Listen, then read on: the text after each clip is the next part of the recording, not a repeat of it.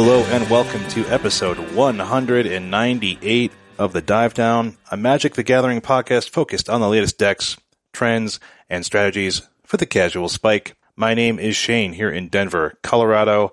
With me on the line from Oak Park, Illinois, it's the Godfather, Dave Harbarger. It's very specific. We've gotten very specific about where I live. I'm not sure. I want, don't be creepy. You're an Oak Parkman people now. Out there. I mean, it's a big city. There's a lot of people. What's the population of OP? 1,000. Oh, well, they're going to find you, David. No, it's like 60,000 or something like that. Oh, so it's like Lakewood. Yes. It's basically the same city as the city we grew up in on the west side of Cleveland. Yeah, Lakewood, they're going to Ohio. find us now. Yeah. So Dave, yeah. How was your weekend? I mean, I survived. How was your weekend? I had a good time. I had a buddy in from Cleveland, by the way. Anyone I know? You might have met Derek once. He's one of my old motorbike friends. I think, yeah. Yeah, he's a good guy. And yeah, so he came out, we had some fun. That kind of stuff. But you were around much younger people. I spent an entire weekend building up to readying for preparing, cleaning, setting up for a 7-year-old birthday party. Yeah. So you cleaned for the 7-year-old's birthday party. Oh my God. Well, we cleaned for their parents. This house, you could have eaten birthday cake off the floor, Shane, and maybe I did when nobody was looking. Like it falls down, there's some scraps, the dog doesn't get to him fast enough, all mine. Oh, me and that dog are always fighting over the scraps. Are you kidding? The two lowest members of every household are the dad and the dog. Did you go in the bounce house? Oh no, the bounce house can't contain me. We got a giant, this bounce house was huge, Shane. It was huge. Bounce mansion? It was kind of a bounce mansion. Yeah. There were like 13 kids in it at different points in time. 13, 14 kids. Oh my gosh. Yeah. Were they like ricocheting off each other? Like head injuries? I constantly had to yell into the side of the bounce house. Children's names. Cut it out. Da-da-da, and then, manage it. I mean, I don't know if you know about this phenomenon since you don't have the children's as well, Shane, but there's a phenomena of the drop off. Okay. Where, we sent out an invitation. We weren't very clear about whether we wanted people to stay. We didn't say whether it was a drop off or not. And we were hoping, most parents would stay, and we got some beers and we got some sandwiches to give to parents, and like very few parents stayed. So it was just me and my wife and like 15 first graders. So you were homeschooling. It was it was a rough 3 hours. It was the longest 3 hours of my life. I'm sure the children appreciate it, Dave. They were like, "Thank you, Mr. Harbarger." Those kids, they all called me Dave. They got no respect. Hey, Dave. That's so casual. Yeah, I know. They're really casual. Such casual energy. Well, I want some respect here from the nation, so let's do that. So obviously Stan's not here. He's got a lot of, just a lot of stuff going on, and sometimes he just can't properly prepare for an episode. I mean, it's funny because these are my favorite episodes to do with y'all because, we sometimes have some little feisty conversations. We have brainstorming conversations and I look forward to it. But, the episodes with just me and you, Dave, they do have a special energy. I think that you might have broken him last week by yelling at him about how bad her goal was. I'm not sure. I have guilt about that. I have lingering guilt. But, I'm not going to, don't make me start talking about Hercule. We don't talk about this Hercule. Week. We don't talk about Hercule, but we do talk about. I only played that song 5 times during the birthday party. Surface Pressure, and we don't talk about Bruno. Well, we are going to talk about this week. We will be probably fairly briefly talking about the NRG Fort Wayne results. It's another team trios. It's a 5K modern trial on Sunday. Then we will get quickly into our part 2 of Bromancing the Power Stones Jewel of the Nile. Is there actually a Romancing the Stones part 2? Yeah, it's called Jewel of the Nile. Beautiful. Is that also Zemeckis, or did he hand off the IP? It is not a Zemeckis movie, but it is the same stars. But it has the incredible song I was obsessed with when I was in first grade by Billy Ocean was the theme song. And it's called When the Going Get Tough, the Tough Get Going. That was from Jewel of the Nile. I don't know if you remember this. Maybe we can outro with that one. Let's get the rights. Let's quickly write them and get the okay that we can use that for our outro music. Yep. Get out of my dreams, get into my podcast. And maybe we'll have time for just, a little one-on-one convo to wind things down, but don't count on it. First, some brief housekeeping. Just have a few new patrons in TJ M and David S. I feel like we talked about David S. Pumpkins last week. I'm sure that David S. also hates, I'm sure no one calls David S. But when we do, then he's David S. Pumpkins.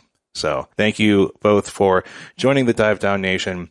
No increased tiers, no new reviews that I could find this week. But if you want to be like TJ and David, you can head on over to patreon.com/thedivedown. It's the best way to support us directly, keep us going, keep things financed over here at Dive Down Central.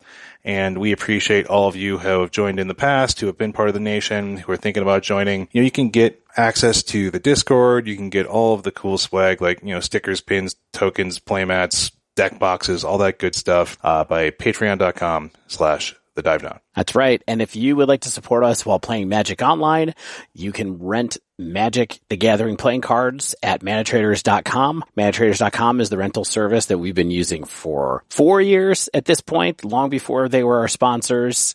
We were using them to be able to play leagues, and guess what? I'm still doing it. Maybe we'll talk about the deck I've been playing a little bit more, but this week I've been playing Pioneer Phoenix, getting ready to have some thoughts and keep an eye on Pioneer coming into the RC in Atlanta, which I, of course, am not playing in, but been enjoying that. There are LCQs, Dave, and you are getting there early. That's true. You have a chance. That's true. I don't have a chance, but I might play in one anyway. But if you would like to give us a little bit of support when you go check out Mana Traders, you can use code TheDiveDown15 to get 10% off your first 2 months of Magic Online card rentals. And then if you'd like to play with paper cards, if you like that, you can check out our partner, Nerd Rage Gaming, to use the code DIVE8 to get 8% off of cards that you order from them. Nerd Rage Gaming will be talking about their championship series in just a few moments, but we're proud to be the official podcast of the Nerd Rage Championship Series. And then finally, we'll talk about Barrister and Man more later, but if you want to go check them out, Barrister and Man for shaving, grooming, skincare products, you can use the DiveDown15 to get 15% off your first order. And that's all of it. That's all of it. That's the end of it. Dave. Yeah. It's not the end for you, though, my friend, because I have you on the news desk to give me all of the hot info that came out of NRG Fort Wayne weekend. Hot info. Yeah. So this is Nerd Rage Gaming Fortunes of Wayne. I'm calling this episode. Are you a Fountains of Wayne guy? Oh yeah, I love Fountains of Wayne. I don't know if I do or not. I don't think I know them well enough to have like a really R.I.P. Adam. Anyway. Yeah, great albums, especially the first couple of, although their later albums are good too. So, I would just say, come for, Radiation Vibe, stay for Stacy's Mom, overplayed, but still pretty catchy. Real musicians. Do we have time for like a small digression? Did I ever tell you about when I was playing music and I was in a rehearsal space and we heard a band tuning up and they were in like the hallway of the rehearsal space across from us. Okay. And we were just screwing around because I'm not a real musician. Yeah. So I'm not a real musician, but I had rented a space with some friends. We heard a band across the hallway play Stacy's Mom, like partway through, and we were like, wow, they sound pretty good.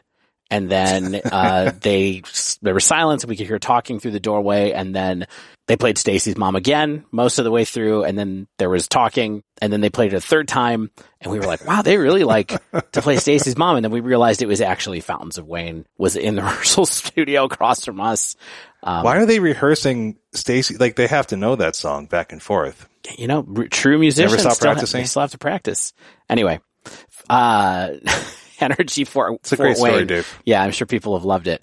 So yeah, as Shane mentioned, it's teams, Pioneer, Modern, Legacy, with a chaser of a Pioneer trial on Sunday that we'll talk about quickly after this.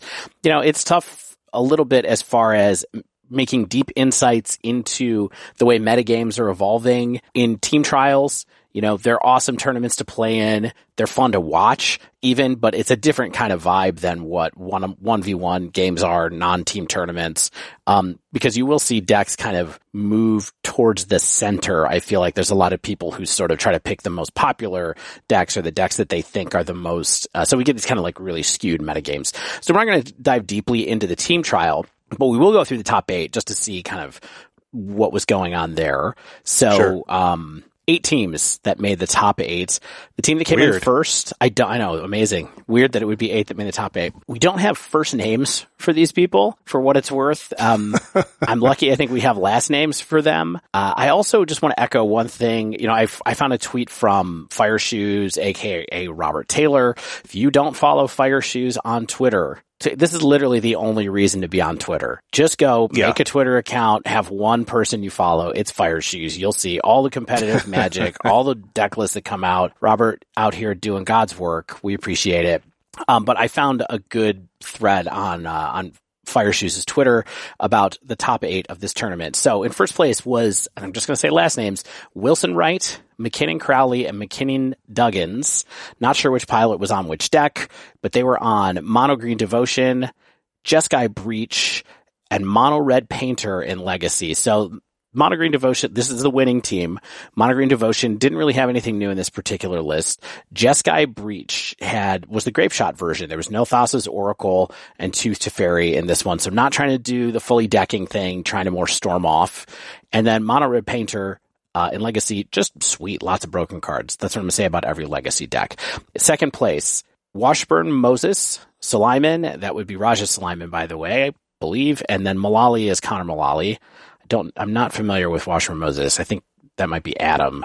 But, so that was Mono Green Devotion with Karn Silex in the sideboard, but not much else new away from the stock list there. We saw a new card. Karn Silex. I know. Amazing. Blue-White Control. I'm assuming that Raja Suleiman was the pilot of this one. This one had 4 Leyline bindings, so it was really your kind of 5 color for Blue-White Control, plus 1 Broker's Charm. So actually casting a Bant card out of this deck, which basically, if you forget what Broker's Charm does, it's a draw 2, destroy target enchantment, or it does a fight effect with target planeswalker or creature. It like deals damage from one of your creatures to a target of your opponent's.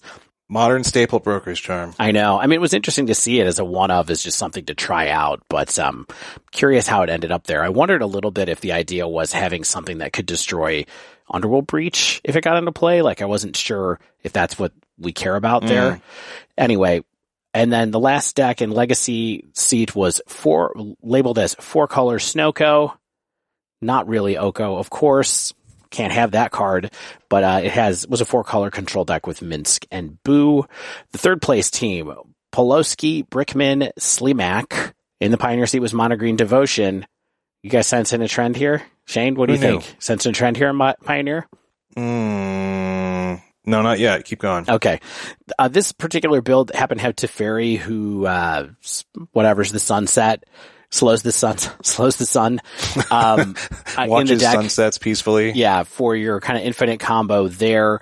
Also a main deck Sky Sovereign, which is pretty interesting. You don't see a lot of cards that could be Karn targets in the main deck of Mono Green Devotion often. And I feel like they probably just wanted a 5th Sky Sovereign is essentially maybe what that is. So you have 2 in the sideboard, 1 in the main board, and your 4 Karns to be able to go and get that card. People do really like that card these days. In the modern seat on this team was 4-color control. This is your Kahira 4-color control deck. Pretty much everything you would imagine. 60 card, used to be Yorion. Now it's just Kahira. Yeah. Who needs those extra cards? Exactly. They didn't need them. I told you. Still be popular. This is actually pretty close to the deck that Stan took to an RCQ this weekend for what it's worth. That's what, we talked about it last week. He did go and compete in that RCQ. And then in the Legacy seat for this team, Naya Depths. I don't get into Legacy, but this deck was super interesting. It was kind of Elvish Reclaimer, crop rotation, doing all the stuff to get Dark Depths into play, get those tokens off of it, and then also Minsk and Boo for value, I guess. 4th place team, Berglund, Glonek, Termini. In the Pioneer seat, Bant Spirits. Bant Spirits. Here it comes. In the modern seat, 5-color creativity. This is what you would expect out of 5-color creativity. A 1 of Sundering Titan in the side as kind of your alternate game plan if you're going to go up against, swap out your targets that you're creativity into in games 2 and 3. I feel like that must have something to do with everybody running these 5 domain mana bases where you just get to take off 5 different lands of theirs probably. Alt threats are always interesting. And then in the Legacy seat, Oops All Spells. Oops All Spells in Legacy, complete with Balustrade Spy and the other one, just like the modern deck used to have. Undercity Informer. Undercity Informer, yeah. Interesting. I'm pretty sure that this deck, for what it's worth, it's those cards, Rituals, Lotus Petals, Elvish, and Simian Spirit Guide. I think this probably just kills people on turn 1 is kind of the idea, because you can essentially Dark Ritual into Balustrade Spy, I think is the one that costs 3, or maybe it's Undercity Informant is the one that costs 3. But surprise. Yeah. You can. I think there's certain combinations that you could go off on turn 1. We're just force checking people is what that is. Do you have Force of Will? No? Okay. And then 5th place, Outerhoff, Palarico, and Loras. So Pioneer seat on this one, is it Phoenix? Like I mentioned, I've been playing this deck a little bit lately. It's a stock list here. 2 Temporal Trespass, 3 Treasure Cruise, all the normal stuff. The sideboard is interesting a little bit where it has 2 copies of Burn Down the House and 2 Invoke the Winds. I haven't seen those too much, but pretty interesting. Modern seat, 4-color Elementals. It's really 4-color Karuga. This is somebody playing the everything costs more than 3 mana, Touch of the Spirit Realm deck like Stan has talked about. Yeah. One interesting card that I saw in here, an additional piece of removal that they felt comfortable running, Dismember, because that is a card that you can run in a deck with Kahira if you'd like to, and pretty useful. 1 mana, -5/-5. And Karuga. You don't want to have too many of these, but, Karuga. But Dismember's a good card. And then is it Delver in the Legacy seat here? 6th place. This is Piper Powell, Skylar Warfield, and Shea Straussman. 3 players that, we are familiar with on here. Not sure who piloted which deck, but Mono Green Devotion, Azorius Hammer, and 8-Cast in the Pioneer, Modern, and Legacy seats, respectively. To me, all these lists look very kind of stock, like what you would expect for those lists, but of course, these are piloted by extremely good players, so they seem to be some of the people with the most familiar names to me in this top 8. 7th place, Wharton, Darnell, Kraus, Bant Spirits again in the Pioneer seat, which seemed really cool. It made me wonder a little bit, this paired along with what's going on in the trial, in the 5K that we'll talk about in a minute. Yeah. Plus people talking about what they're thinking about taking to the RC. I'm starting to wonder if Spirits is seeing a little bit of a resurgence suddenly, especially of the Bant variety, but we will come back to that. Modern seat for this 7th place team, Mill. Yeah. Mill is back. No more 80 card decks means we get to play Mill. Yeah, why not? Do it. Yep. Legacy, Doomsday. And then in 8th place, we had Manter, Martin, and Henderson. And then Pioneer seat, they had Abzan Greasefang. Is it Murktide in the Modern seat? And another Oops All Spells slot in Legacy. Almost the exact same list, I think, as the other person who is running this in Legacy too. So there you have it. There's your top 8. As I said, the winning decks were Mono Green Devotion, Jeskai Breach, Mono Red Painter. Wow, that's a lot of mono green and a lot of 4-color-ish control in Modern. So it's like Mono Green and Pioneer, 4 colors control in Modern. Surprised? Not surprised? I mean, I feel like we're seeing a slight shift in the results of Modern. I'm not sure if it's because it's a paper tournament and it's a modest field, and so we can't tell a lot about what creeps to the top in these, but if you look at the metagame of Modern, we're still seeing a lot of Is It Murktide, Amulet Titan is up there this weekend, Golgari Yawgmoth and Azorius Hammer and Burn and Living End. All those decks were present, between 4 to 7 copies. But then I think we're seeing sort of a coalescing at the top of these 4-color control decks that are doing very well. And, just out of the top 8, we're seeing some things like Golgari Yawgmoth and Amulet Titan and a Dredge even. It's called 5-color Mill, which I think is actually pretty clever. Oh. So, we're seeing a bunch of random stuff.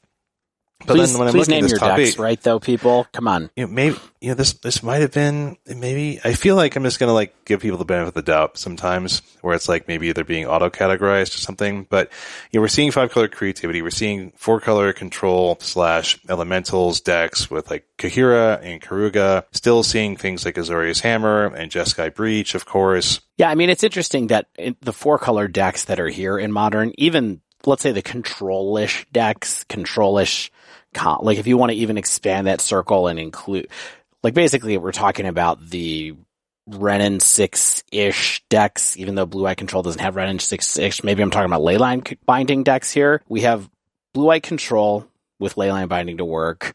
We have a 4-color Kahira deck. We have a 5-color Creativity deck, and we have a 4-color Karuga deck. They're all kind of similar cores as far as the cards that they want to play, but different takes on each one is pretty cool, at least. Yeah.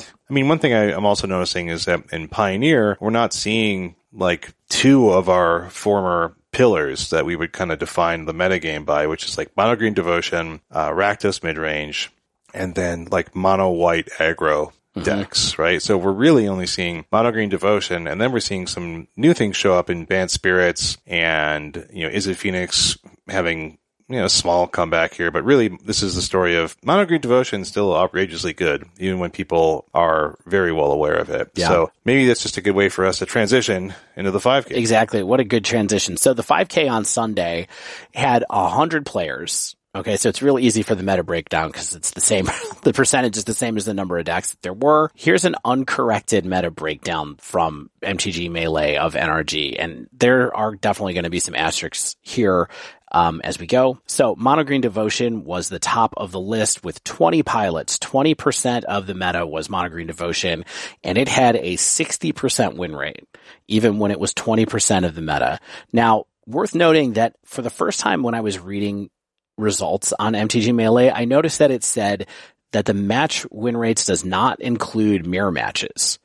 Like, so the aggregate win rate that they post on Melee supposedly does not include mirror matches. That's weird, but it says the record includes, but the match win percentage excludes. Yeah. Interesting. Which is actually makes that number a lot more valuable, but even kind of scarier for Mono Green Devotion in some ways to suddenly be like, oh yeah, okay, it does win a lot still, even when a lot of people are piling it. But let's go on to that. So what do you think the second most popular deck was, Shane? You just said it a minute ago. I know you have the list in front of you. Yeah. I mean, and I would guess this if, I got Powerball winnings off it, Rakdos Midrange. Yeah. But here's the thing. 12% of the meta was Rakdos Midrange. In the uncorrected meta anyways, 12%. 34% win rate. 34%. Oh, man. 34. Oh, man. I mean, I'm just going to say it now. So we're going to be in Atlanta in 2 weeks. I suspect next week is maybe a bit of a preview episode for like maybe our thoughts on what's going to happen there a little bit. It better be. And yeah, it probably makes sense.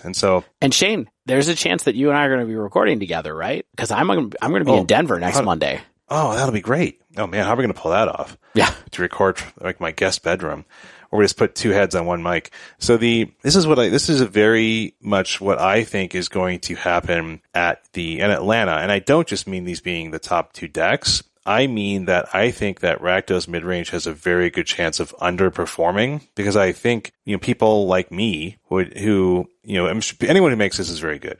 Mm-hmm. But I think that are people who might audible to Rakdos Midrange last minute and just be like, this is a safe choice. And I think that if you pick a deck that has a strong matchup against Mono Green Devotion and really shore up your Rakdos Midrange game plan and like perhaps sideboard, I think that you have a good chance of capitalizing on the safe choice of Rakdos Midrange and people who might not be as experienced as you with a deck. And I mean, no one's taking advice from me on what deck to play in Atlanta, but I have a sneaking suspicion we'll see not exactly similar win rates to this, but I wouldn't be surprised if Rakdos Midrange performs less than expected in Atlanta. Yeah. So this is our top tier. I do want to note couple things. This is 30% of the meta. It's actually a little higher than 30% even because people submitted Mono Green Devotion in here, and I didn't correct it in the numbers, as Mono Green Ramp and Mono Green Aggro. as names. So it's actually even closer to 23 or 24%, I think, of people who registered it for this. So we're well over 30% of the meta here. The next tier down, there's kind of 3 decks that people have been looking at, and it actually works out this way in this tournament as well. Is it Phoenix, Obs on Greasefang, and Mono White Human / Mono White Aggro are kind of the next tier. They're all around 8 or 9%. Mono White Humans / Mono White Aggro, there were people who submitted lists under both of those names.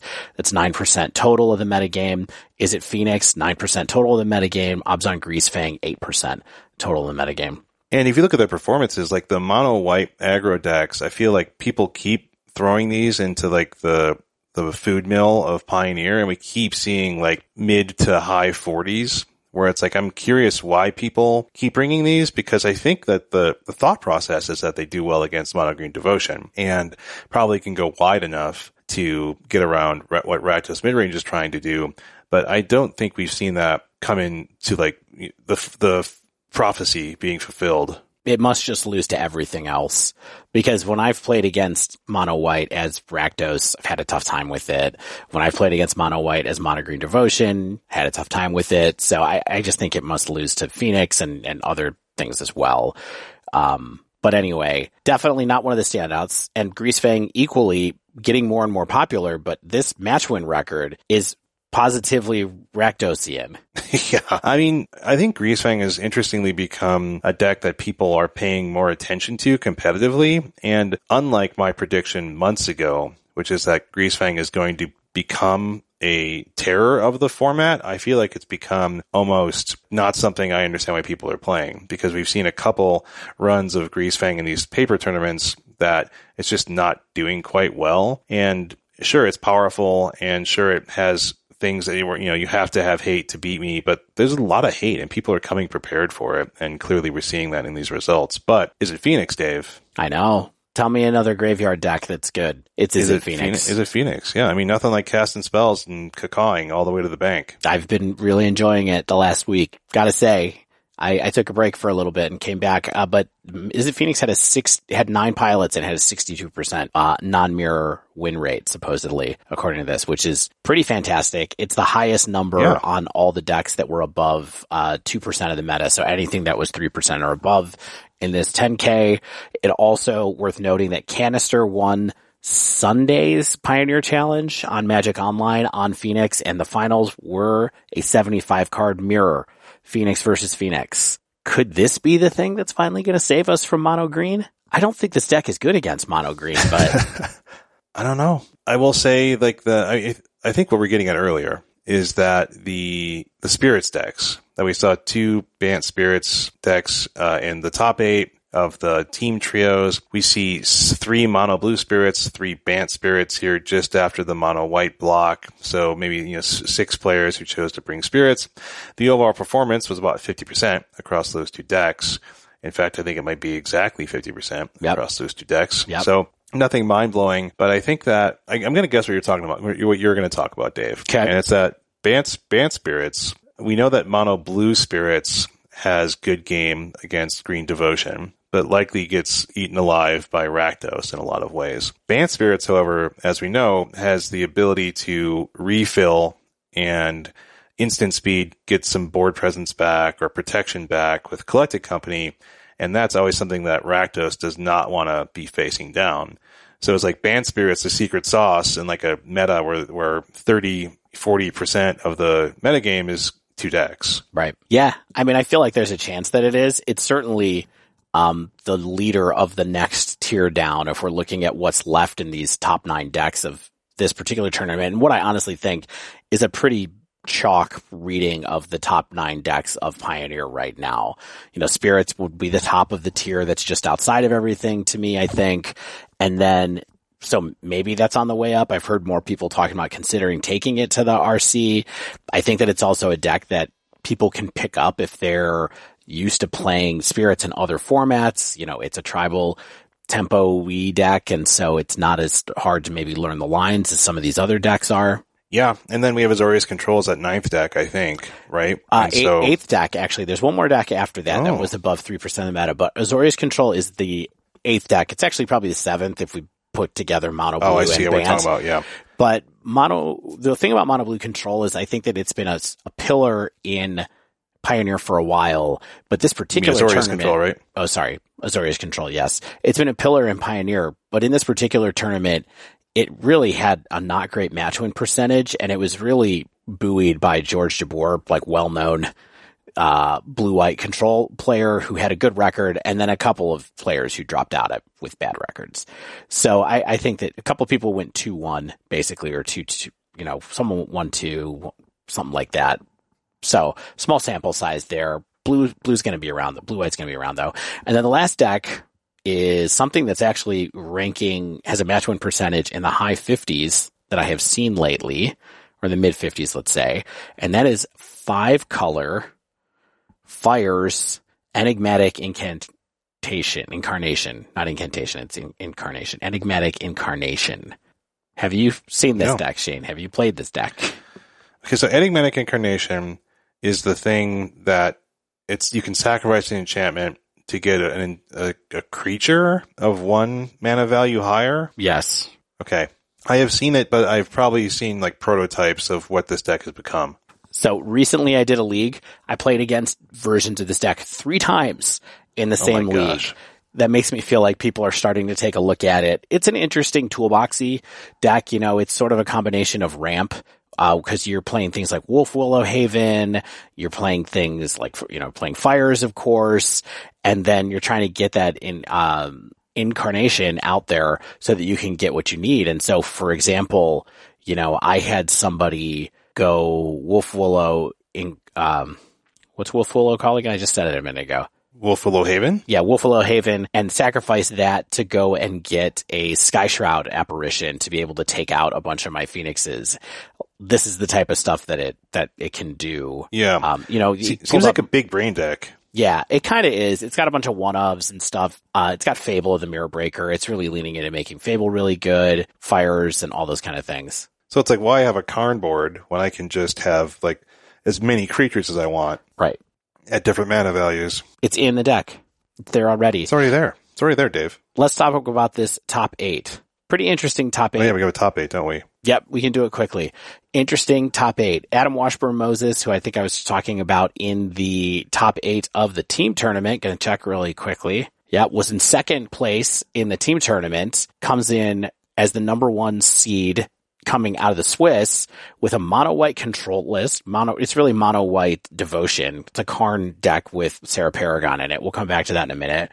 Harlan Furrer with mono-white aggro. Vinny Fino with mono green Devotion, Daniel Kristoff, mono blue Spirits, Nathaniel Wilson, Selesnya Angels, Matthew Watts, mono green Devotion, Andrew Wolfius, Boros Heroic, and Zach Vincent, Is It Phoenix. A lot of rogues in here. Yeah. And remember when aggro, like Boros Heroic and like Is It Prowess and things like that were sticking their head above ground? Yeah. Those poor decks. Yeah. I don't think they're doing anything right now. Getting rid of EI certainly hurt the Is It version, and then I think that Rakdos being so good makes Boros pretty tough to play as well. But the most interesting list, so Selesnya Angels was what won, so congrats to Nathaniel Wilson there with a kind of off-meta deck. Of course, it's a deck that people certainly pay attention to in Explorer and on Arena maybe a bit more than they do in Paper Pioneer, but the deck is there. The deck exists. It's got good cards in it. It also is headlined by Sarah Paragon in some places. But this mono-white control list that led the Swiss was, it's interesting. It's got a splash for red, for Fable, to play Fable. It's got Sarah Paragon. It's got Karn and a Karn board. So it's kind of a different take on using Nykthos as well to kind of power out a bunch of really big turns. I'm very curious to see if there's a rogue deck like this that might emerge at the top of the meta in Pioneer when we get to the RC, a secret brew that someone has figured out. For example, people have been talking a lot lately about Grinning Ignis combo, and we have not seen that appear anywhere yet, but it's starting to gain steam, wondering if that's also something that people might be start to look at. So I think that there could be some upheaval in the RC before. That card's not Pioneer legal. What's that? Upheaval. Not upheaval. Yeah.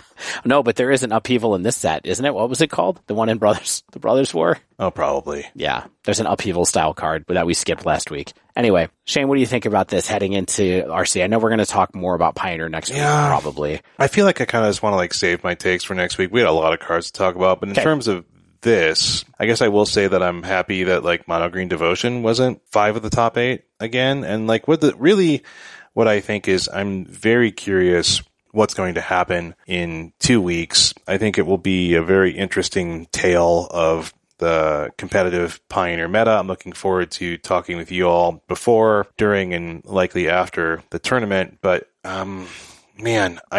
because the format seems so in flux at all times, and we're going into Brothers War, and I think there's a lot of cards that have Pioneer impact. I guess I'll just spoil my take for next weekend, and I think that Azorius Control is going to see a fairly significant boost in power in this set. And there's cards we talked about last week, and maybe some will talk about this week. But I think primarily Teferi and Urza's Silex, I think, are going to do a good amount for that deck in Pioneer. Interesting. I think Teferi is actually better than we even gave it credit for, because it's so good at being whatever you need it to be. It's so good at being an aggressive blue planeswalker. It's good at being a value blue planeswalker. I think it's really going to do something. Okay. I love it. Here's what I think. Yeah. I think Mono Green Devotion dominates the weekend, and we're all disappointed about it. But that's just how I feel right now. Because of all the new artifacts? That, and also just so many people putting time into learning it. They're not going to get off of it. But let's see.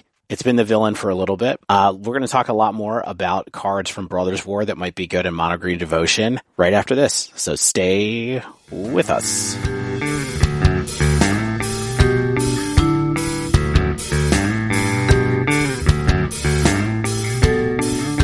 So Dave, of course, our longtime sponsor, Barrister & Mann, maker of fine fragrance, shaving, grooming, skin products for people of any and all gender. They have a blog. Mm-hmm. I heard blogs are cool. Yeah, blogs are in. They're very in, a way for you to get your text out in the world. But this blog not only highlights products, but I think lately has been doing some cool stuff about focusing on kind of the craft of all of this. And we talk a lot about Will over at Barrister & Mann and how much effort he puts into his craft and the products that he makes. And this latest one that popped up a couple days ago is Notes from the Lab, Giving Lavender Its Due. And he goes deep in on concepts like lavender accords and how he's evaluated 25 different lavender cultivars and variety to choose the one that he wants. He uses a high alpine lavender from France that have different components and different notes than more lower to the ground cousins and things like that. Goes into the weeds about the different oils that go into a lavender fragrance. We know that Stan is a big lavender fan from Barrister & Mann, and I thought this was just kind of fascinating because it really lets you realize the amount of effort that can go into something as simple as, oh, this smells good. Yeah. Exactly. Try it out at your own house someday. You're not going to be able to mix up a lavender as well as Will. I mean, that was one of the first things that impressed us when we talked with him, because, I remember getting on the phone with Will the first time when he reached out to us about doing a partnership, and he was talking about reviving old scents and all the art that goes into doing what he does. And as someone who, also spends a lot of time every day having to think about how to make things, it's always impressive to see how other people get into their craft, how people really geek out about it. And if you want to find somebody who cares about the way that you smell as much as you should care about the way that you do as well, reach out to Barrister & Mann. Get Will. Yeah, I mean, since we're talking about lavender, it comes.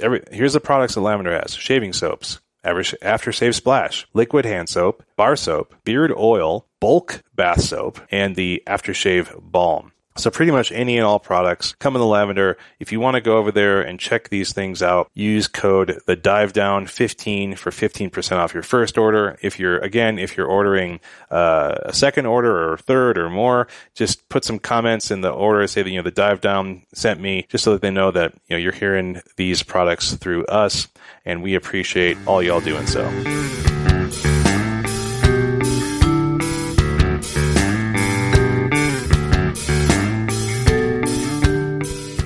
last week. Yes. Talked about so many cards in such depth that we had to leave some on the chopping block for that week.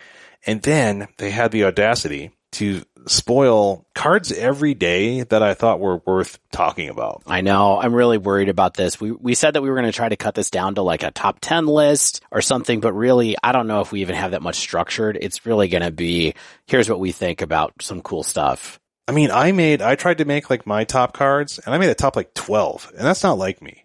It's you know not. What I mean? No, we're lucky if you get 3 cards.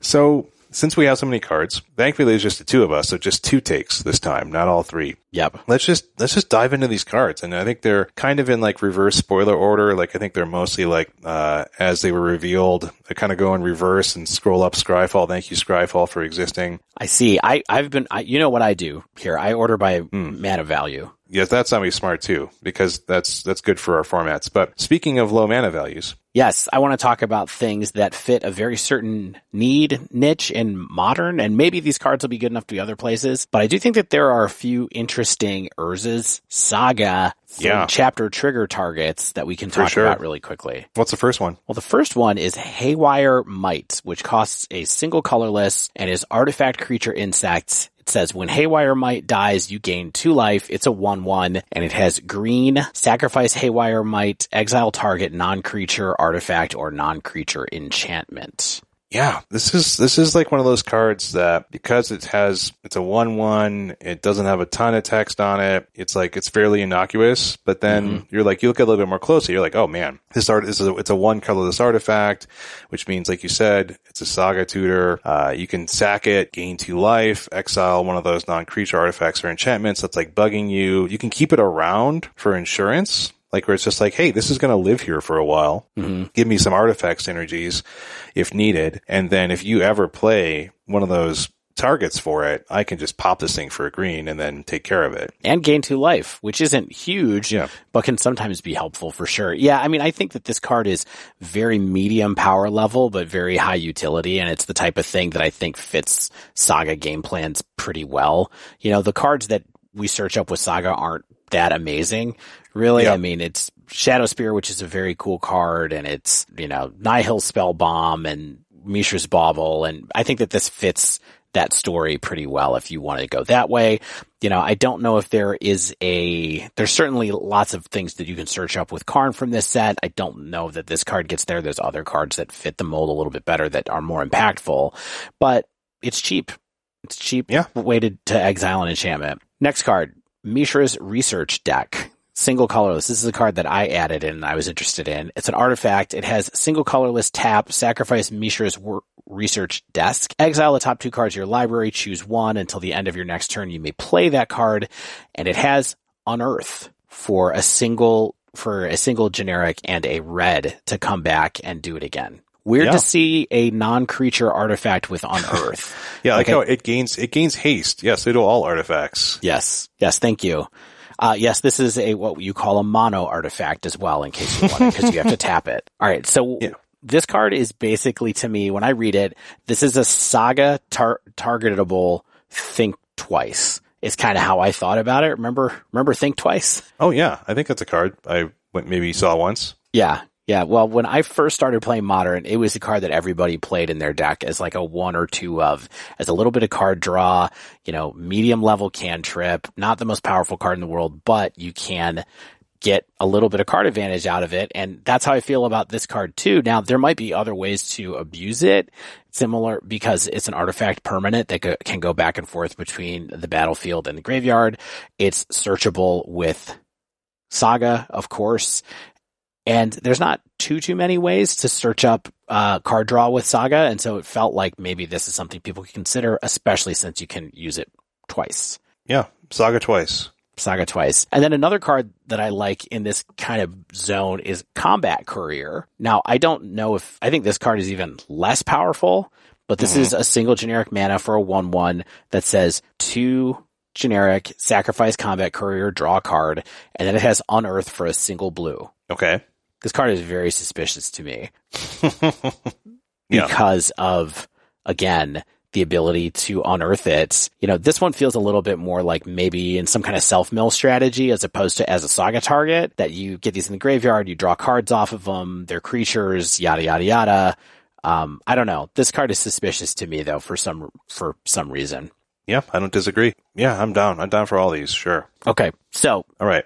Random saga targets. All right. A card I want to talk about after those is Calamity's Wake. So 1 in the white instant. Exile all graveyards. Players can't cast non-creature spells this turn. Exile Calamity's Wake. This card's getting some hype, but I'm not super sold on it. Like, I think it's versatile, but I think you kind of pay for that versatility. Like, it's good against Cascade, but so is Silence, and Silence rarely sees play, and that's only 1 mana. It's definitely better against Living End, as I guess it pulls double duty, but really I think this card seems a little bit too expensive for our formats, probably even Pioneer. Yeah, I don't know if it's possible to really, it's funny. You said that this was a little too expensive. It's like either this is a 1 mana spell or it's a 2 mana spell, right? It's hard for them. I can't see them putting this much value on a 1 mana spell. So I have a little bit of cost concern about it as well. I know that this is supposed to be like, hey, you can get 1 sideboard slot for a lot of different decks with this one thing. I think that's pretty good. The problem for me with this is that these are one-shot effects. And so it's not something that's persistently good against people trying to cast a lot of spells like Chalice of the Void would be, and it's not something that's persistently good like Rest in Peace. Calamity's Wake, I feel like it's the one-shotness that makes me the most worried, not the cost. Yeah, I just wanted to bring this up because I think it's getting some hype. I'm not high on it myself, but can we go to a card that I am high on? Yes. Brotherhood's End. 1 red sorcery. Choose 1. It deals 3 damage to each creature and each planeswalker, or it destroys all artifacts with mana value 3 or less. Interesting, like mini Wrath option for sideboards, probably. Pioneer, maybe Modern. I can see this more in Pioneer. It can clear a board. It can hit walkers for value. It can clear out artifact synergy decks with low mana value artifacts. It doesn't exile these things like a Anger of the Gods effect, so that makes it kind of a potential no-go. But like this flexibility along with power level, like you're getting both, and it's really efficient. Like for a Shatterstorm style effect, right? I mean, it's not as versatile as that, but I think you get a lot for the mana cost here. I agree. I think this card is really good. I actually think it could be pretty good in Modern, depending on what you're trying to do. We do see decks run Sweltering Suns sometimes, which I know they do because it has cycling, really. But having this extra mode on it is helpful because there are a lot of decks that run a bunch of artifacts that cost lower than, like, imagine this against Hammer. Yeah. Like having some extra outs to Hammer time. Really, either side of this can be good against Hammer, depending on which part of the board state you're in. If they have a bunch of creatures early, you can do the front end. If they have other stuff going on, it's the back end. If they have a bunch of Karnstructs or something, you can do the backside. It's good against, I imagine it against like Racksack and stuff like that and Pioneer. There's just a lot to it. Yeah, I mean, even against Racksack where it's like, oh, it's not exiling, but it's like, yeah, I mean, the only thing that really get value out of the graveyard is typically the cat. So like if you're clearing a bunch of constructs or things like that, then they're not able to get value off those or like block with them or things like that. So you're still doing a heck of a lot against them. One card I wanted to talk about really quickly, Shane. Yeah. Audacity. Yeah. Have you seen Audacity? Yeah. Have you seen this card? It's cheap. It's cheap. It is cheap. Have you ever played with a card called Rancor before? You know what? I probably have cast 1 or 2, but not a ton. I've not played with a lot of Rancors. I know it's one of those cards where it's like people have always, it's like a cube staple, especially like a peasant cube kind of staple. It's always there. Yeah, it's a Bogle staple too, of course. And this card is no Rancor, but having a 1 mana card. So Audacity is a single green for an enchantment aura. It's an enchant creature. Enchanted creature gets +2/+0 and has trample. And then it says when Audacity is put into a graveyard from the battlefield, you draw a card. It's a nice little piece of insurance that lets you get some value for playing an aura. And giving trample to creatures in these aura style decks like Bogles or, black-white auras in Pioneer or blue-white auras in Pioneer, having something that gives trample is a great way to give some evasion to these creatures that you make gigantic. So Enchantress style things, you're just buffing like some creature with 1/1 tokens, and trample's always good. Yep. So I kind of feel like this could be something that could push, gives auras a new toy to try out and see where it goes for sure. Yeah, it's worth mentioning for sure. All right. Forging the Anchor. 2 generic and a blue sorcery. Look at the top 5 cards of your library. You may reveal any number of artifact cards from among them and put the revealed cards into your hand. Put the rest on the bottom of your library in a random order. Yeah, I mean, I put this on here. Is this like an 8 cast draw spell? Like, that's a lot of cards for 2 and a blue. Or is it not necessary? I feel like it's not necessary. I don't know. Look at the top 5, get any number of artifacts. So you're probably getting 3 cards off of this for 3. Yeah. But it never becomes 1 mana is the thing. And Thought Monitor and Thoughtseize both become, not Thoughtseize, Thought Monitor and Thoughtcast both become 1 mana in different situations. I mean, Thoughtseize is also 1 mana for what it's worth. So I feel like the fact that you don't, for Modern anyway, I think that 3 blue to draw, or 3 to draw 3 cards is just not really efficient enough unless it's expressive iteration, Yeah, you're probably right. I just wanted to point it out because I think that's a lot of potential, but yeah, I mean, it's 3 for 3. Like, you can get 3 cards for 1 mana with Treasure Cruise. So yeah. Who knows? I don't know about this one. At least. I do have a couple other cards I want to talk about in this vein while we're here, though. Okay, so let's talk about another draw card that everybody's been talking about, and that is called Hostile Negotiations. Okay. That is 3 generic and a black for an instant that says, exile the top 3 cards of your library in a face-down pile. Then exile the next top 3 cards of your library in another face-down pile. Look at the cards in each pile, then turn a pile of your choice face up. An opponent chooses one of these piles. Put all cards in the chosen pile into your hand and the rest into your graveyard. You lose 3 life. People are into this card on social media. People love cards like this. Yes. They love like the potential for mind games. I think they just love like the pile mechanic where it's like, I'm making some piles. I can mess with my opponent. Maybe they choose wrong, or maybe I give them no good choices. Well, yes, you don't get to make the piles though. You just choose a pile. So this is worse than I thought. It's 3 and then 3, and you pick which pile they get to look at. I will tell you another reason that this is so I saw some people tweeting about how they were like, yeah, this is going to be Modern, Pioneer, and Legacy, and I'm like, I don't know, like Fact or Fiction hasn't been that great in a while. Like, it's legal in Modern already, and it is okay. You'll occasionally see it in a blue-white control list. Someone will try to play Fact or Fiction.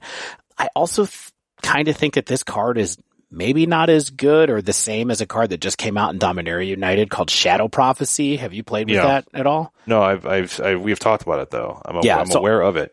I've played with it a little bit in Creativity for what it's worth, and Shadow Prophecy does a pretty similar thing, except for you get to pick where the cards go. So if you have Domain 5, for 2 and a black, you get to look at the top 5 cards of your deck at instant speed, put 2 in your hand and the other 3 in your graveyard. Sure, it's 1 less card. It's also 1 less mana, but you get to pick everything yourself. Yeah. So picking is good. I don't know. Giving your opponent choices, usually not very good. I mean, I think if anything, it's just maybe potentially Pioneer power level, but like, I think really it's more cute than good. And I think that this concept fascinates people, where it's like, oh, like, like I said, the piles and the picking and things like that. But I think ultimately this is probably not what I want to be doing. Like, just because I'm not controlling this enough and it costs 4. Yep. That's kind of how I feel about it too. All right. One last card draw-esque card before we go on. And that card is Diabolic Intent. I think we should talk about here. For sure. Okay, so Diabolic Intent is a generic and a black for a sorcery, and it says... Is this a reprint, or is this a new card that emulates something old? So it's both. So this is a reprint from a long time ago. I think this card was in Torment, maybe. I mean, it is pre-modern era design. And it says, as an additional cost to cast this spell, sacrifice a creature, search your library for a card, put that card into your hand, then shuffle. So it's Demonic Tutor with a sacrifice a creature clause. That's what this is. Okay. Demonic Tutor. Shane, have you ever played with Demonic Tutor? Heck no. Okay. So Demonic Tutor is good enough to be restricted in old formats, right? In Vintage, for example. So you get 1 copy. You get 1 copy. Hasn't been printed in, of course, years and years and years and years and years and years. It's like a $40 card, because I think the last time it was printed was in Revised, legitimately printed in a set. And tutors are good, right? It has the low cost of sacrificing a creature. Now, the power of a tutor is very much determined by the rest of the cards in the format, right? Like there's a big difference between you tutoring up Ancestral Recall and you tutoring up, even tutoring up something like EI, you know? Yeah. Extra mana, less powerful card. But I do think this is something, and a lot of people, I think, agree that this is something that's going to be used depending on the format we're working in. It's efficiently costed, and I think that there's enough stuff where like you can even sacrifice for value and then get like a payoff that you need to take advantage of that sacrifice, something from the graveyard. Yeah, I mean, the big one that people have been slotting this in with immediately is play this in a deck with Stitcher Supplier, right? Yeah. So you turn 1 Stitcher Supplier, put 3 cards in your graveyard, turn 2, sacrifice the Stitcher Supplier to get whatever combo piece you need, put another 3 cards in the graveyard. There you go. Bob's your flavor uncle. to taste. Yeah. I also think that this has the potential to be used in something even as simple as like Rack Sack, like I was talking about earlier, where do you need a cat? Do you have a cat? You want to get something else? Do you want to get your Mayhem Devil? Like maybe you can. I think the one thing that's interesting is that tutors used to just be okay to run for value. And I'm not sure in this era of Magic if tutoring something up and putting it into your hand is really powerful enough anymore when most cards are pretty good. Right? Like most cards deliver value. They're in your deck because they deliver a lot of value. So I do think that you're going to want to use this to look for specific things as opposed to just being like, you know. I mean, could this see play in Yawgmoth? Maybe not. Yeah. I mean, a lot of sacrifice fodder. Yeah, tons of sacrifice fodder for value. And frequently you just really need to get your Yawgmoth online, right? And or maybe like it's a grist or anything that you need or something you need to protect yourself, or like it is a toolbox deck, especially post sideboard. But, I don't know that deck well enough to know if it can make room for a card like this, but I can definitely see the synergies there. Yeah, the tricky thing here is that going along my lines of like, is tutoring good enough anymore? We've had access to a 4-mana tutor, of course. That's way too expensive. We've also had access to a 3-mana tutor for about a year and a half now in Grim Tutor, right? Which is printed in M21. And that sniffed no play in any of these formats. Like nobody uses Grim Tutor. So now we have a 2-mana tutor that you can jump through some hoops to have make happen. I'll be very curious to see if it gets picked up. And then I'll also be curious to see if they keep pushing it towards even lower costs until, we have tutors that are playable in this era of design. I don't know. Yeah, because like you said, I think there's a lot of conditions your deck needs to meet. And usually it's, I can win or come close to win or turn the corner in a really significant way. And like you said, whether that's a Mayhem Devil or like a Yawgmoth or any number of turn the corner type cards, I think that you're right. Like, is this something that can just be played for value in like a sack deck, or, there's a lot of opportunity here, and I think people will experiment with that. Yeah. All right. Arcane Proxy. Explain to me why this card is good. This totally missed me. I don't know. I don't know if it's good or not. Okay. So it's a 7 generic mana artifact creature wizard. It has when it ETBs, if you cast it, exile target instant or sorcery card with mana value less than or equal to its power from your graveyard. Copy that card. You may cast the copy without paying its mana cost, but the prototype cost on this is 1 blue. It's a 2/1 at that point. So what does that mean? You can basically cast any instant or sorcery with mana value 2 or less from your graveyard. Shane, this still doesn't sound very good. This can be played in Cascade decks. So you can effectively recast Cascade spells for 1 blue. And I think that's a possibility, but the issue here is it does not cast the card the first time. So this could maybe be a sideboard card for like grindy counterspell matchups, maybe. But then you can also just say, why don't I just play Endurance and like shuffle my graveyard back into my library and just run like a few more Cascade spells. Like maybe I'm running Ardent Pleas or something like that, like some people are doing, where they're trying to go up to maybe like 10 cascade spells. I think that, I don't know if this is the kind of thing that's actually going to see play, but I see the opportunity there. But I don't know if, typically these cascade decks don't have a lot of room in the sideboard. They want to run like 3 to 4 ofs that really shore up particular matchups. But this is another option, I think, that also is on game plan of casting cascade spells. Mm-hmm. I think it's interesting. I think it's interesting in the sense that it doesn't cast Living End when it comes into play, of course, which you don't really want it to. But it does come back as like a kind of big-ish creature. It's not a huge creature in that deck, but it comes back as a 4/3 if it's in your graveyard when you cast Living End. So I don't know. Maybe it fits into that. It's a thing. It's a thing that exists. It's a piece of cardboard. So after that piece of cardboard, Dave, do you want to talk about something I think we're both into and both see some kind of potential here, and that's Third Path Iconoclast? Sure. It's a blue-red, so is it mana, a human monk creature. It's a 2/1, and whenever you cast a non-creature spell, create a 1/1 colorless soldier artifact creature token. So this, of course, is reminiscent of Young Pyromancer. Yeah, absolutely. A little more than reminiscent, right? Yeah. It isn't mana, but Young Pyromancer is typically, most frequently, I think, seen in Izzet decks nowadays just because of the spell slinger style that those decks have. It's sometimes main deck, sometimes a sideboard juke to flood the board with creatures. This, interestingly, though, triggers off of all non-creature spells, and it makes artifacts instead of elementals. So I think this could get pretty quickly out of hand by casting cheap artifacts to trigger this. You make more artifacts that you can potentially do things with. Even if you don't even need some artifact synergy, I think it's likely going to be better in many shells that would have run Pyromancer anyway. And so I think that there's a lot of application here in the same way that there's a lot of potential Pyromancer application, but I think the fact that it makes artifacts and the fact that it triggers off of all non-creature spells gives us more play and more places where it can do something that's more synergistic than I'm making a lot of creatures by casting spells. Totally agree. The only problem I have is for all the times that I've tried playing with Young Pyromancer lately across a few different decks, whether that is it Prowess in Pioneer or Phoenix as a sideboard plan in Pioneer or in Modern occasionally, I don't remember the last time that I had my Young Pyromancer plan work out. And maybe it's because I don't know how to play the card, or I don't know. It just never seems to get there for me. And I'm always like, yeah, this is my plan for X type of decks. And it's like, nah, Pyromancer just dies and I didn't have enough spells to use it, or I top deck one.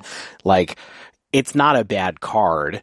And I'm honestly kind of amazed that they printed another one of these, because part of me also wonders if we're just playing 8 Young Pyromancers now.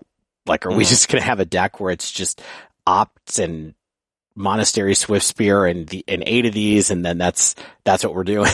That's what we're doing in Pioneer or even in Modern. I don't know, but yeah, that's a concern, right? Is that no matter how you slice it, it's still a 2/1 that you don't really want to expose on turn 2, and it's really easy to see the upside, but the downside is legitimate. Yeah. But at the same time, there's a lot of downside for cards that are potentially more aggressive, where it's like, yeah, if I draw this, mopey 2-drop on turn 7, I'm not going to immediately win the game with it unless I'm really getting lucky. But I just think that the artifacts, we've just seen the artifact creep over the past few years, where just generating cardboard that has the text artifact on it is sometimes enough to do something with.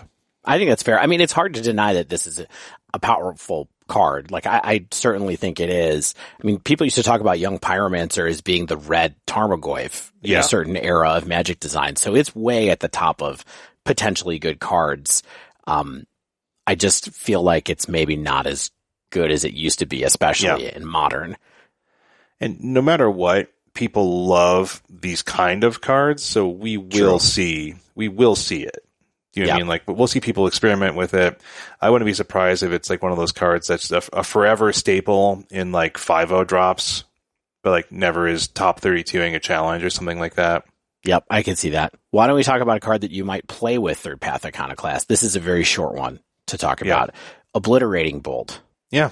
I misread this card on the spoiler. So this is a generic and a red for a sorcery. Obliterating Bolt deals 4 damage to target creature or planeswalker. Literally 2 weeks ago, I was looking at people playing Lava Coil in their sideboards in mono red and Pioneer and going, why is there not one of these that hits planeswalkers? Guess what? There is now. Yeah, it's straight up strictly better than Lava Coil. Yep. And this is a card that's needed for Pioneer. Like, it's a good thing that it's been made, I think, personally, to help decks that are extremely red heavy like this have a target that does extra damage to planeswalkers. I definitely, when I was playing mono red recently, really wanted more tools to be able to just kill Karn or Kiora when I was playing mono green devotion, and this just ups the count of those that you have access to so much. What's red typically running to hit walkers? You're gonna have to give me a minute to look up the list, but basically it was burn spells. Like, it was skewer the critics. Yeah, you know, you're right. That kind of thing. It's skewer, yeah. I mean, I think this card is really good, honestly. Like, I think Lava Coil is one of those cards that you kind of have to run because of the exile ability.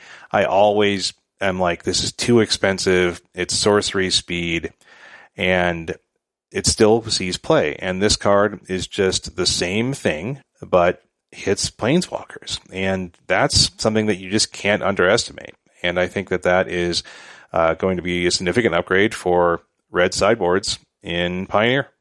Yep, totally agree. Taking a look at a mono green deck from Fort Wayne, someone who did not have a great day, but they just kind of have nothing against. I mean, they have Play with Fire, they have Wild Slash, and they have Skewer the Critics. Those all hit planeswalkers, but none of them do 4 damage. Yeah, I think it's a good card. It's a simple, good card. I think it's easy to overlook. Yep, extremely. I completely overlooked it. Yeah, I mean, I was just going through the spoiler, trying to be pretty careful, and I was like, oh, wait a second. This is just a better Lava Coil. Let's just, and Lava Coil sees play, so this is going on the spoiler episode. Yeah, absolutely. Next cards to talk about. Should we talk about some Karn stuff for a minute? Yeah, let's do it. Let's do the Karn. Let's do all these various prototypey things, blah, blah, blahs. I mean, for me, there's really 2 Karn things. Maybe there's 3. It looks like there might be a third one in your mind here. The first one that is super obvious is Woodcaller Automaton. This is 10 generic for an 8/8. It's an artifact creature construct. It has prototype. I'm going to read its ETB first, which is when Woodcaller Automaton enters the battlefield, if you cast it, untap target land you control. It becomes a treefolk creature with haste and base power and toughness equal to Woodcaller Automaton's power and toughness. It's still a land. It has prototype 2 generic green for a 3/3. Yeah. Why is this card important and scary, Shane? I mean, I guess that it untaps Nykthos. Yes. So it untaps Nykthos for the cost of 2 net mana is what it is, because it comes into play. It adds Devotion of green to it. So really, it's really just kind of a pass through. It kind of lets you cast just Nykthos again, because can use this to untap it. You can use the 2 mana of which you had floating to reactivate Nykthos, but this adds 2 green Devotion. So it really just kind of redoes Nykthos again. No, so you're adding boatloads of mana to do any number of devotion-y things with. Even cast another Woodcaller Automaton, maybe for 10 this time. Yeah. And you can search it up with Karn, and that's, of course, the big thing. You can go get one when you need one. I don't know if this is going to end up one of those things where you put one in the sideboard to search with Karn, and then it ends up being that there's 3 main deck because it's just that good. You can have multiple on the Karn board, you know what I'm saying? Sure. Yeah. Just keep doing it. 2/2 split. This card is mind-blowing to me and seems like it really pushes Karn Mono Green Devotion even further. I think the other thing, of course, that's a little annoying about this card is that it's only in Jumpstart boosters and set boosters, and it's not in draft boosters. What? Why? Yes. I don't know, because they're doing this. There's 5 cards that are only in Jumpstart and appear somewhat infrequently in set boosters. So Great. We will see. So how are people going to get this for the RC? They're not. I mean, they're gonna crack set boosters, I think. Oh yeah. I mean, Todd Anderson said on Twitter, this has to be the final nail in the coffin for like something in Mono Green Devotion, likely Karn. It's one of those things where it's like, yeah, like how good is this? And then like you kind of think about the play patterns and what it actually enables, and I'm like, oh, it's pretty darn good. Yeah. Yeah. Yeah. I mean, this is just, I don't think there's anything more to talk about with this. It's just, this is the card that makes me think that Mono Green Devotion is really going to be busted even more so now at the RC. And what's the real reason? Is it because like I'm getting a 3/3 and then getting to reuse all that mana, or is it because like it's like the only artifact that untaps a land? Like I think I read something like that. Like nothing that Karn can get can untap Nykthos. Yeah, and it's column B there. You don't care about this creature at all. It's just letting your turns go off much more efficiently and predictably, because you can double do it as soon as you have Karn out there with Nykthos. And then of course you get to cast a giant Storm the Festival, and then maybe you get to flashback Storm the Festival again right away, which is just the most backbreaking part of those Nykthos games, and then suddenly someone's staring down, two Cavalier of Thorns, and like you do off to the races. Like this sort of ramps you even more. And then you, like you said, maybe you cast that Storm of the Festival earlier than your opponent was thinking you would be able to, and then you get that Kiora off the Storm, and then you untap the Nykthos again. Right. And it's just bonkers. Yeah. Let's talk about a card that's more of a utility piece for Karn, but I still think it's important, and that is an Unearth card this time. This is called Cityscape Leveler. Cityscape Leveler is 8 generic artifact creature construct. It has trample. It is an 8/8, and it says when you cast this spell and whenever Cityscape Leveler attacks, destroy up to 1 target non-land permanent. Its controller creates a tapped Power Stone token. Thanks very much for the Power Stone, friends. I mean, this is just, they were using Meteor Golem already. And this is not that much more expensive than Meteor Golem. I think it's 1 more mana. I think Meteor Golem is 7. Yeah. And you get to do this more than once if it survives. And if someone kills it, you can unearth it with a bunch of mana, bring it back from your graveyard, and do it again. So this is not in the same class as Woodcaller, but I do think that this is something that is just a tool that is going to be important and useful and will help Mono Green get out of more jams than it could have before that involve more pieces of hate, basically. Yeah. So it has Annihilate 1 every time it attacks? Yeah. You get to target it. With Annihilate, those are sacrifice triggers. You're right, yeah. This is get rid of what I want to. Yeah, like what are they going to do to like this 8/8 when it's on the board? Yeah, unless they have like permanent removal. Shatter. Kolaghan's Command. And then you're like, fine, I'll just unearth it and kill something else of yours. Oh man, the unearth is, you're right. Crap. Man, this is value.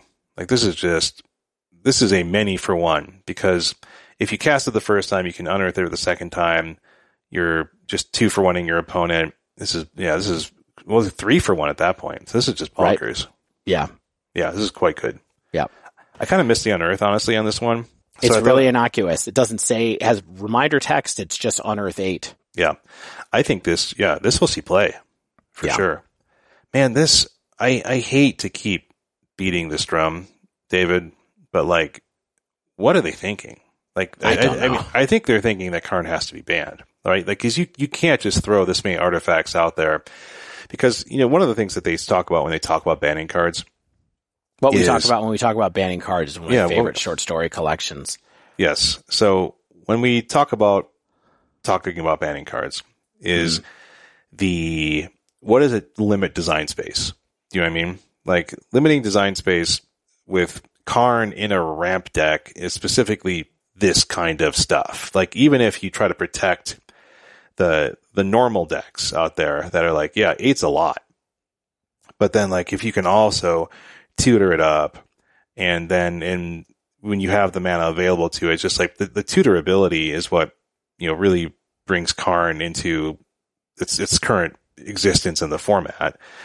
And so the only really downside is like, crap, how am I going to fit only 15 cards in my sideboard? Yeah, exactly. Well, I think this next card that you have on the list actually plays into that story a lot, because this card has Play Me with Nykthos and Karn written all over it, but I don't think there's space. I don't think there's room in the inn for this card. And honestly, I don't think it's good enough, but it's still scary. Yeah, Rootwire Amalgam.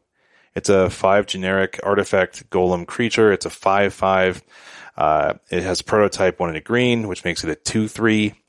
It has a 3 green activated ability where you sacrifice it. I don't know if it's activated or not. Sacrifice Root Wild That's Amalgam. activated. Yeah, Yep. thank you. Yeah, because that's a colon. Create an XX colorless golem artifact creature token where X is 3 times Root Wire Amalgam's power. It gains haste until end of turn. Activate only as a sorcery. So if you can make 10 green mana or 3 green mana and a bunch of other ones, then you have a 15/15 haste creature. I mean, note that it does die to Fatal Push. It does not have trample, but it is still a 15/15 haster for 10. And so, we know of a deck in Pioneer that does make 10 green mana. I mean, even Modern, but no way like Amulet Titan is going to run this card. Right. And I don't even think Mono Green Devotion is going to run this card, but it exists. And if you're playing at your FNM and someone wants to get a little bit wild, like they're just going to be like, yeah, I've got this Root Wire Amalgam in my sideboard and I'm going to make a 15/15 creature that you have to deal with at some point. It's not like the token goes away. It's just going to keep bashing in. Can I throw out a wild suggestion here that just occurred to me looking at this? What if this is a direction that Nykthos goes after Karn is banned? Yeah, I mean, just as a creature in your deck. Yeah, it's just a creature in your deck with, it's a 2-drop that you can play, or if you can really get Nykthos going later when you have all your green pips out there and you can get up to 10, then you have Root Wire Amalgam and you just fireball somebody, along with your Lair of the Hydras to just power up these like giant creatures if you want to. I don't know. Yeah, I mean, typically like gigantic, efficiently costed green things are usually like, oh, they get deducted in cost based on your other board creatures. So it feels kind of like a win more. And like, it's not always that high utility. Like you don't need anything besides mana. But in that, if you have that much mana, you're likely also winning. So it's like, what is this really doing for me that something else wouldn't? Like a more tech piece. So again, I think it's just like, what is this? This is bonkers. Yeah, I agree. You want to talk about something else that might be bonkers? Yeah, go on. Arms Race. Okay. Arms 3 Race. generic and a red enchantment. It has an activated ability, Shane, because this also has a colon on it. For 3 generic and a red, you may put an artifact card from your hand onto the battlefield. It gains haste. Sacrifice it at the beginning of your next end step. In case you think that sounds familiar, this is basically sneak attack that says artifact instead of creature and costs 3 generic mana more to activate. Yeah. Legacy staple sneak attack, everybody. Here it is. It's more expensive to activate and more restrictive to play. Yeah. But this is a card style that people have been using for a long time to sneak giant monsters into play. And guess what this set is filled with? Giant artifact monsters. Giant monsters. Yes. But they go away. So like, what do you do here? What value are you getting out of it? How are you winning with it? So in Legacy, what you do is you use this to get, it's a redundant piece that you use to sneak out an early Emrakul. Sure. You do it with that's not an artifact. Show and Tell. Right, you do it with Show and Tell or you do this. Well, we don't have Emrakul on Pioneer either. Do we have Artifactical? Yeah, Artifactical. I mean, I just think that this is going to attract attention for people to put out whatever giant artifacts they can find in here. Maybe you're blitzing out your cityscape leveler and getting rid of 2 of your opponent's permanents for the cost of 4 mana, and then later in the game, you are bringing that card back. Oh, do you exile? Let me see. Where is... No, just sacrifice it. Just sacrifice it, yeah. So you do get to do the Undying later. Yeah. I just think this is a card that people are going to mess with. And then, that people are going to look at this in Modern to try to cast Blightsteel Colossus against people when they're not seeing it, which is a card that's been lying dormant in Modern for a really long time, looking for a good way to be sneaked out into play.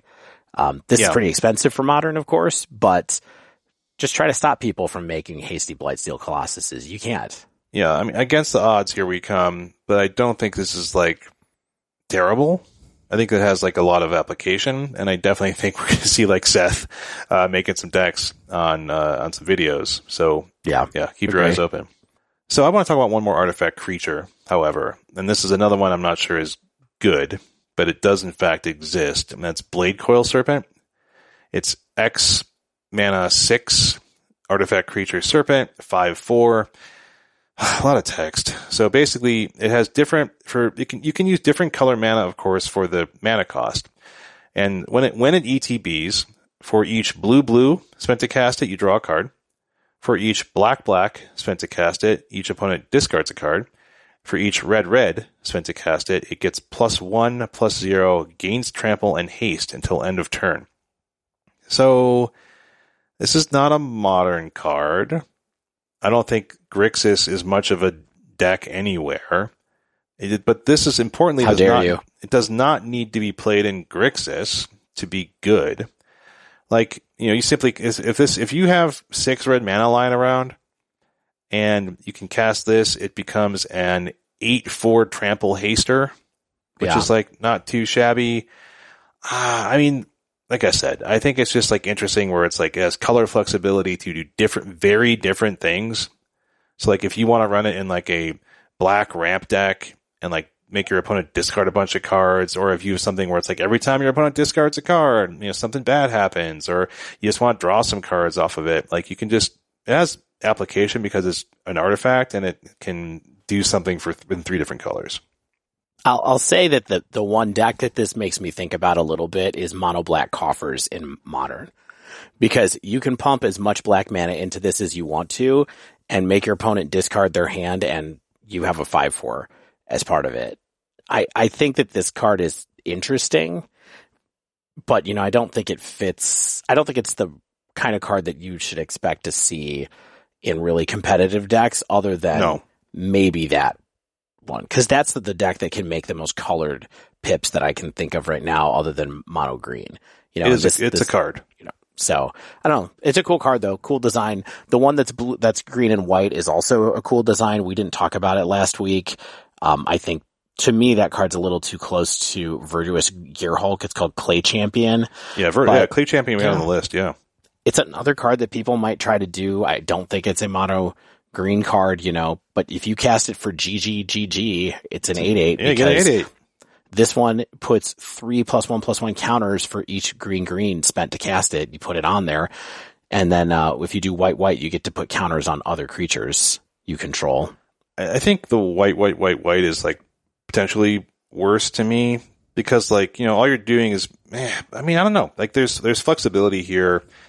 The floor isn't terrible. The ceiling is really high with a lot of mana. But like, I think that reads more like an EDH token cards to me than something like in our 60 card format. I agree. But I think both are like cool and like cool designs, and I think good on them. Totally agree. Dave, I think we should talk about the double cards for Greasefang. Okay. And elsewhere. Yeah, these are super interesting. One is called No One Left Behind. The other one's called Recommission. I'm going to lead with Recommission. Recommission is a generic and a white for a sorcery.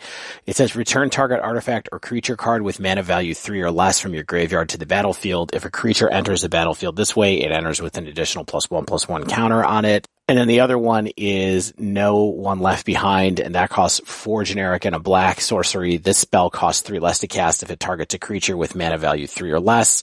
Return target creature card from your graveyard to the battlefield. I can't do both of these. Yeah.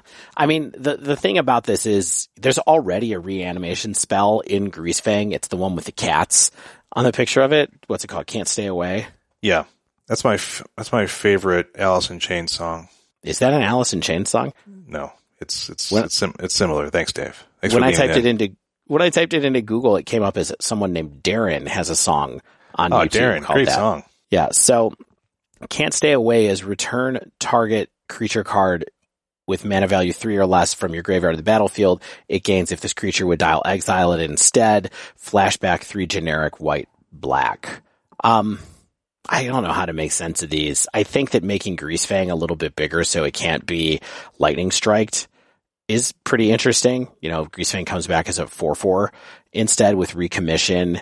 I think No One Left Behind is just sort of an interesting note in the sense that it exists. It reduces the casting cost, but I'm kind of like, why do they have both these cards in the same set? They're different colors, of course, but yes. I think Recommission is one that I found, and then you were like, wait a second, No One Left Behind is the same card too. So I think that this is good for Pioneer Greasefang. Like, there's not a lot of effects like this card at this cost that I could really find, but I could be missing something. Like, hey, Shane, they could already be playing other cards like this, but I think Recommission is an interesting mix of, cost and power for a particular deck like this. Do you think that they play 4 Can't Stay Away and 2 Recommission or something like that? Or yeah, you may just add more. Like, why not just have more Can't Stay Away? I mean, one of the benefits of Can't Stay Away is that the flashback, of course, right? Where it's like, right. Not only did I do it once, but also if I mill it, then right. It's just kind of like lurking there. Whereas Recommission doesn't have that ability. But I think maybe it's like a sideboard card where it's just like, hey, some extra reanimator effects. Like if I think my Greasefang's going to get killed a lot and just continue the grind. But I don't know. Yep. I mean, I think it's potentially something. People are excited about it. Yeah, I mean, I don't play Greasefang myself. I don't play a lot of Pioneer lately, so I don't know what Greasefang needs to like level up a little bit. But I feel like this is a step in the right direction if you need more cards for the reanimation part of it. So Shane, before we close out, yeah, you want to close out? Okay. I don't know if we have any more like must talk abouts on the list here at this point. I do have some weird sleepers I would love to talk about. Yeah, let's talk about some sleepers because I have a good one. I think. Okay, I think I have a good one too that I haven't heard anybody talk about. So I'm going to go first. So the card that I have as a weird sleeper is Zephyr Sentinel. Okay. It is a generic in a blue. Is it a train? For a creature human soldier, a 2/1 with flash flying, and it says when Zephyr Sentinel enters the battlefield, return up to one other target creature you control to its owner's hand. If it was a soldier, put a +1/+1 counter on Zephyr Sentinel. Okay, so it's a bounce. What's this effect called, Dave? Like a creature ETB bounce type thing? Is there a name for that? There's a lion that I think was one of the first things that had this ability to return your own creature to its hand. But yeah, it's a protection ability. Yeah, I guess one other target creature you control. Oh, you control. So you cannot bounce your opponent's creatures. Okay. Yes, that would be too cheap for that. That'd be quite good. Yeah. Flash, flying, protection, works in the soldier decks. Yeah, you're right. Like there's a lot of human soldiers. I was going to say, it's not soldier decks. Like most human cards that are used in human aggro decks are soldiers. And the big one that I was wondering about with this a little bit was Thalia's Lieutenant. Mm-hmm, so being able to pick up your Thalia's Lieutenant, make a giant flyer, then drop Thalia's Lieutenant again, make the flyer bigger, make your whole team bigger again, potentially to do it as a way to dodge removal, seemed like a pretty interesting way to have a little bit of interactivity in a deck that doesn't often have a lot of it. Yeah. I mean, it's a sleeper, right? Like I think this will see play in like standard soldiers, which is clearly pushed. But like you're saying, like maybe there's something there for the white aggressive. This is blue, so maybe some multicolored humans deck or something like that in Pioneer.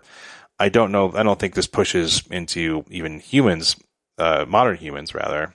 Personally, probably not. So I think this card's good though. It's cool. I mean, it just grows, right? Yeah, it grows and it saves your creatures. It lets you have some interactivity. I think it's a cool card. Yeah. There's one other card I want to talk about. You got another sleeper. Okay. Yes, it's a similar card. It's a soldier. Sky Strike Officer, 2 generic and a blue for a flying 2/3. And it says whenever Sky Strike Officer attacks, create a 1/1 colorless soldier artifact creature token. Oh. And then its second mode is tap 3 untapped soldiers you control, draw a card. Okay. I don't know. Similar thing. It's like if we're making, maybe there's like a blue-white soldiers build where this is the top of your curve and you can draw a couple of cards. Maybe you only have 2 of them. Maybe you're making tokens and you're drawing cards and it helps you grind a little bit with your Zephyr Sentinels and your Thalia's Lieutenants and this is stuff. You're playing standard soldiers, aren't you? I'm not touching standard, but maybe this is where that card makes the most sense. It is kind of a bummer that Thalia's Lieutenant does not make these tokens bigger because Thalia's Lieutenant only puts tokens on humans, of course, and these soldier artifacts are not humans. But I don't know. These couple of cards made me go, I wonder if there's some cool stuff that we can do in Pioneer in like a blue-white humans build. I mean, there's that new land, like the blue-white soldier land that we didn't talk about but I think that is a extremely good tribal land. Yeah. For, I mean, there's plenty of 5-color lands in Pioneer. We've seen 5-color humans in Pioneer tried out. So anyway, Shane, what's yours? Okay, here's my sleeper. I haven't heard a lot of people talk about this, and it's surprising me. Sarinth Steel Seeker. 1 in a green, human artificer scout creature. It's a 1/2. Whenever an artifact ETBs under your control, look at the top card of your library. If it's a land card, you may reveal it and put it into your hand. If you don't put the card into your hand, you may put it into your graveyard. So this seems like it has potential to me. Like it's cheap at 1 in a green. It triggers off any artifact that ETBs and fills your graveyard at will. So like you don't even have to put the land in your hand if you don't want to. Like for some kind of like random like delve or more likely escape count for something like breach. Like this isn't a card I see like immediate opportunity for myself because I don't think like this, but like I know there's opportunity somewhere.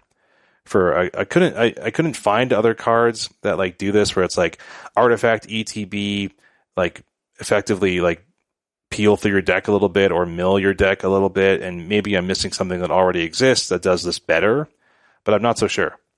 Mm-hmm. Yeah, I think this does something. I think it's an interesting card. I just kind of wish that it would get bigger too in one of these things. Like, can you put a +1/+1 counter on it if you end up milling? It's an enabler, not a finisher. Right. Yeah, exactly. So it's like, where are we going with the enablement? Yeah, I mean, anything that wants it to fill the graveyard, right? Like you can put it in your graveyard. It just seems good to me because we know that the graveyard is a zone that people like doing stuff with. And I think like, we see the power of escape and having like escape cards for breach, and we see in like Gruul builds and things like that. So I don't know. I wouldn't be surprised if this does something interesting. Totally agree. All right, Shane, how do you want to close out our spoilers? What else are you thinking about? I mean, I made a list of like cards I thought were going to be the most impactful, and maybe we can breeze through some of them. You can agree, disagree, kind of chime in with your own because we have a little bit of time. So here's what I have selected. Modern. I think Phyrexian Fleshgorger, we talked about this last week, is going to do something, whether that's something with like Ephemerate or something with coffers. I think we didn't talk about Ephemerate and Prototype. I think that's pretty much something that will happen. You think so? Potentially. Interesting. I just think Phyrexian... Not better than Scam though, right? Like it feels like it's a little more clumsy than that, but... Yeah, it feels like a escape valve. Like I think people are going to do stuff with like black, white, Orzhov Stoneblade type stuff, maybe like Ephemerate Blade. I don't know. I think it's going to be something here. I think the Stonebrain we talked about last week as well, that puts, the Necromentia 8E thing into any deck that wants it. It can be tutored with Karn the Great Creator if it's in that kind of deck. I think that this is a card that will give that effect to more decks. I think Haywire Might, we talked about first to the top of this episode, it's just really good at doing something and is a saga target and it's cheap. I think Arcane Proxy maybe will sniff some Cascade deck sideboards. I don't think it's like a main deck card. I think Teferi Temporal Pilgrim is potentially good enough for Modern because like I was saying earlier in the episode, I really think Teferi Temporal Pilgrim is a novel blue walker. I told you. Yeah. It's good. I think it's just good everywhere. I don't think it's just decks that are drawing cards. I think it's just a good blue planeswalker. I mean, look, you can just play this thing and make 3 blue spirits over like 3 turns, right? Because like you draw a card, it gets more loyalty. And then if you just want to go bonkers, like, these spirits are growing really quickly. And so like, it's high utility. You don't get that kind of aggression out of a blue walker. So I think it's good. Yeah. The main card I would add to the list that you have here for Modern is honestly, I would add Diabolic Intent. Yeah, that's probably true. I think that's probably a card that people are going to at least try to do some stuff with in Modern. Who knows what ad nause style annoyances it's going to bring into the world, but that's kind of where I feel like my mindset is at with this. For sure. Pioneer, I have Brushland, opening up aggressive, Selesnya, mana, Woodcaller Automaton. We talked about how it just is bonkers in Mono Green Devotion.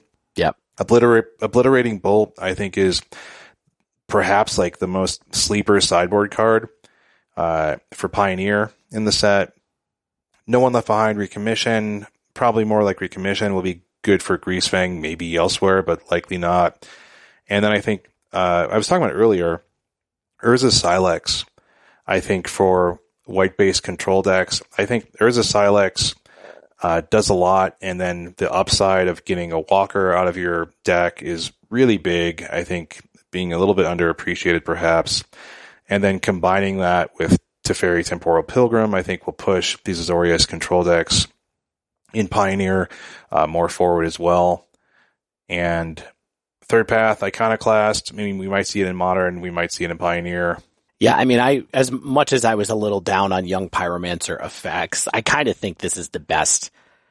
This is one of the best non-rares, non-mythics in the set, for sure. You know, I think that list is kind of short, but yeah, I mean, I agree with these lists that you have. Stasis Coffin, that Karn Tutor, that one that gives you protection for a reasonable cost and goes to exile, can got back with Karn.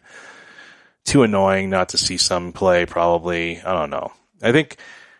I think this set has like sort of, even beyond like, oh no, Karn Tutors has become something that I think is going to have a pretty interesting impact. I think the creatures are fairly weak on the whole. I think there's a lot of interesting spells, a lot of like utility players, a lot of interesting sideboard cards. And I think there's a lot of experimentation that will happen with a lot of these. And I think some will pan out and some will not. But unlike some other recent sets where it's like, hey, there's some clear all-stars and then maybe some like minor role players, I think there's potential in these cards to be pretty broken. Like, you know, to the point where like cards might see bans because of cards in this set. Yeah. It's interesting. It's kind of feels like there's a bunch of things that just go into ban. Like during the spoiler season, I was like, wow, that card's absurd. That card's absurd. That card's absurd. And now I'm looking through the full spoiler and I'm like, you know, it's a little less clear to me what's really busted or huge here other than stuff that goes into Mono Green Devotion and Pioneer where I'm just like, oh yeah. Do you want to play a little game? Dave, I love games. That's why I play Magic and other things. What card is pre-selling for the most from Card Kingdom right now, and how much is it selling for? Okay, so it's got to be a mythic. And okay, is Woodcolor Automaton a mythic? No.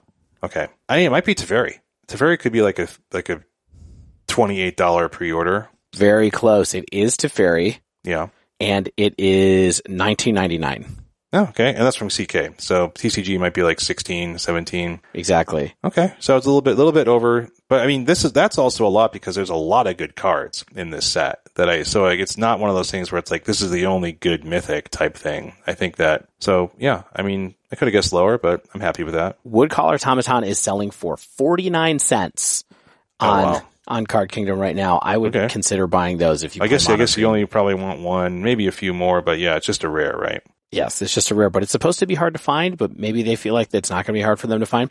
What do you think the second most expensive card in the set is, Shane? So I'm going to guess that this is going to be an EDH card, an EDH mythic, and this is my short list. I'm just going to look at the mythics and give myself a short list here. Awaken the Woods is one of them. Okay.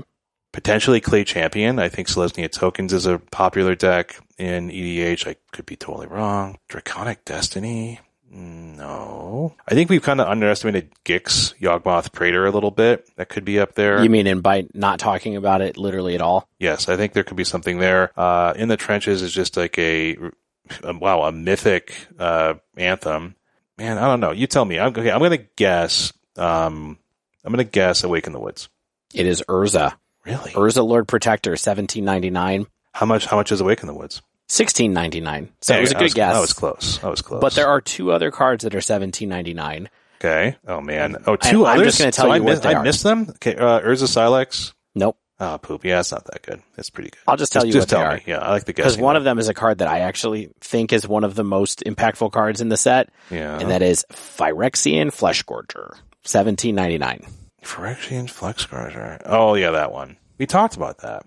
Yes. I just talked about it. I talked about it in my top cards. So yeah. Yeah. I think it's one of the top cards in the set too. I just didn't realize that it was, or I'm not surprised at all that it is also one of the most expensive cards in the set. Anyway, thanks for playing, Shane. You did good. You did a good job. You know what, man? if there's one thing I like, it's spoiler season because I just get to brainstorm a little bit.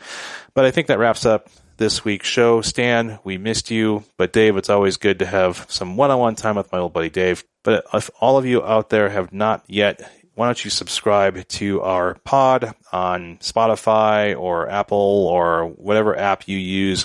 Then you get the latest episodes as soon as they come out. You don't have to remember to download. And if you use Apple Podcasts, think about leaving us a rating, a review. Tell us what you like about us. Makes us feel good about ourselves. Helps people find us out there in the Magic podcast realm. If you want to submit a question to us, reach out to us. Tell us what you think. You can tweet us at The Dive Down, all one word. You can email thedivedown@gmail.com.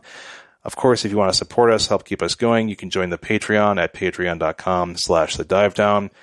We always want to shout out Mana Traders for being such a long-time partner with us here at The Dive Down.